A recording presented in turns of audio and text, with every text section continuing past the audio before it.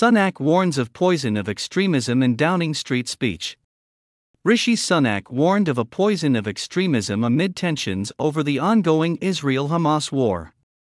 In a rare speech at Downing Street, the Prime Minister vowed tougher action on extremism and called on communities to live together rather than living parallel lives. It comes after a recent parliamentary debate on the war saw escalated tactics by pro-Palestinian activists, including trying to swarm Parliament, projecting a highly controversial slogan on the building, and protesting outside an MP's home. Concerns over MP's safety led to an unusual deviation from normal procedure during the debate, leading to chaotic scenes in the Commons. Mr. Sunak said he fears Britain, a patriotic, liberal, democratic society with a proud past and a bright future, is being deliberately undermined. There are forces here at home trying to tear us apart, the Prime Minister said. Since October 7, there have been those trying to take advantage of the very human angst that we all feel about the terrible suffering that war brings to the innocent, to women and children, to advance a divisive, hateful ideological agenda, he added.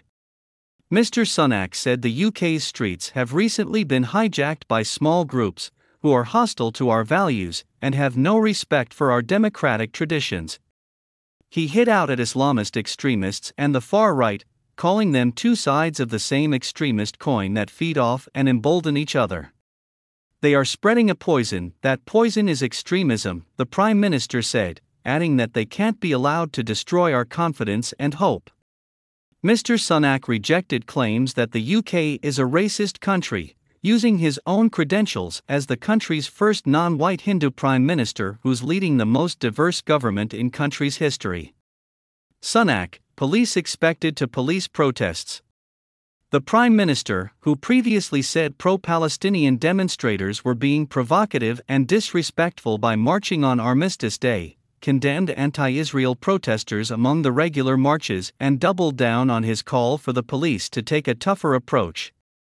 This week I have met with senior police officers and made clear it is the public's expectation that they will not merely manage these protests, but police them, Mr. Sunak said, adding that the government will back the police to take action. The Prime Minister said it will implement a new robust framework this month and redouble support for the PREVENT program, demand universities stop extremist activity on campus, and bar those whose aim is to undermine values from entering the country. On Wednesday, the government published a policy paper on policing protests, clarifying that protests at politicians' home addresses should generally be considered to be intimidatory and protests at their offices shouldn't be allowed to interfere with their work or cause alarm, harassment, or distress. In his speech on Friday, Mr. Sunak said protesters cannot call for violent jihad, support the Hamas terrorist group, or use criticisms against the Israeli government as an excuse for anti-Semitism or to call for the eradication of the state. He also said there's no context in which it can be acceptable to beam anti-Semitic tropes onto Big Ben in the middle of a vote on Israel/Gaza. He also called on more moderate protesters not to let the extremists hijack their marches. On February 21, when MPs were debating on whether to call for a ceasefire in Israel and Gaza, messages were seen projected onto the Elizabeth Tower, which houses Big Ben, including "From the river to the sea, Palestine will be free," a popular slogan originated from a territorial claim that does not recognize the State of Israel's right to exist. The Metropolitan Police, which was criticized for doing nothing about the stunt, said it was not a criminal effect in this instance.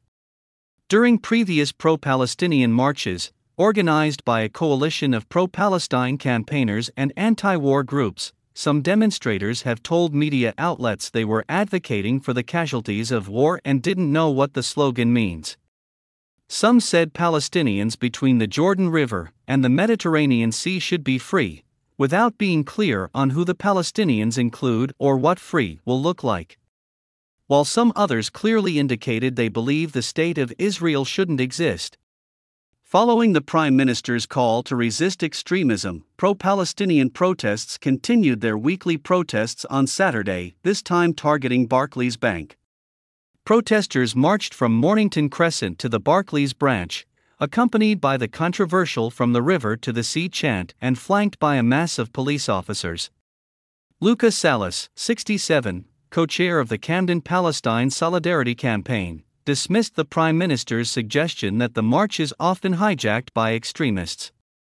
Rishi Sunak is losing an election. He is scrambling, the Italian-British resident said, adding, "I don't think our protests are extremist. I don't see how being in favor of human lives is extremist." In December, police chiefs told MPs on the Home Affairs Committee that stewards in the mostly peaceful pro-Palestine marches had been good and helpful, but they had not directly reported suspicion of any so-called hate crimes, meaning anti-Semitic signs or slogans, within the marches. PA Media contributed to this report.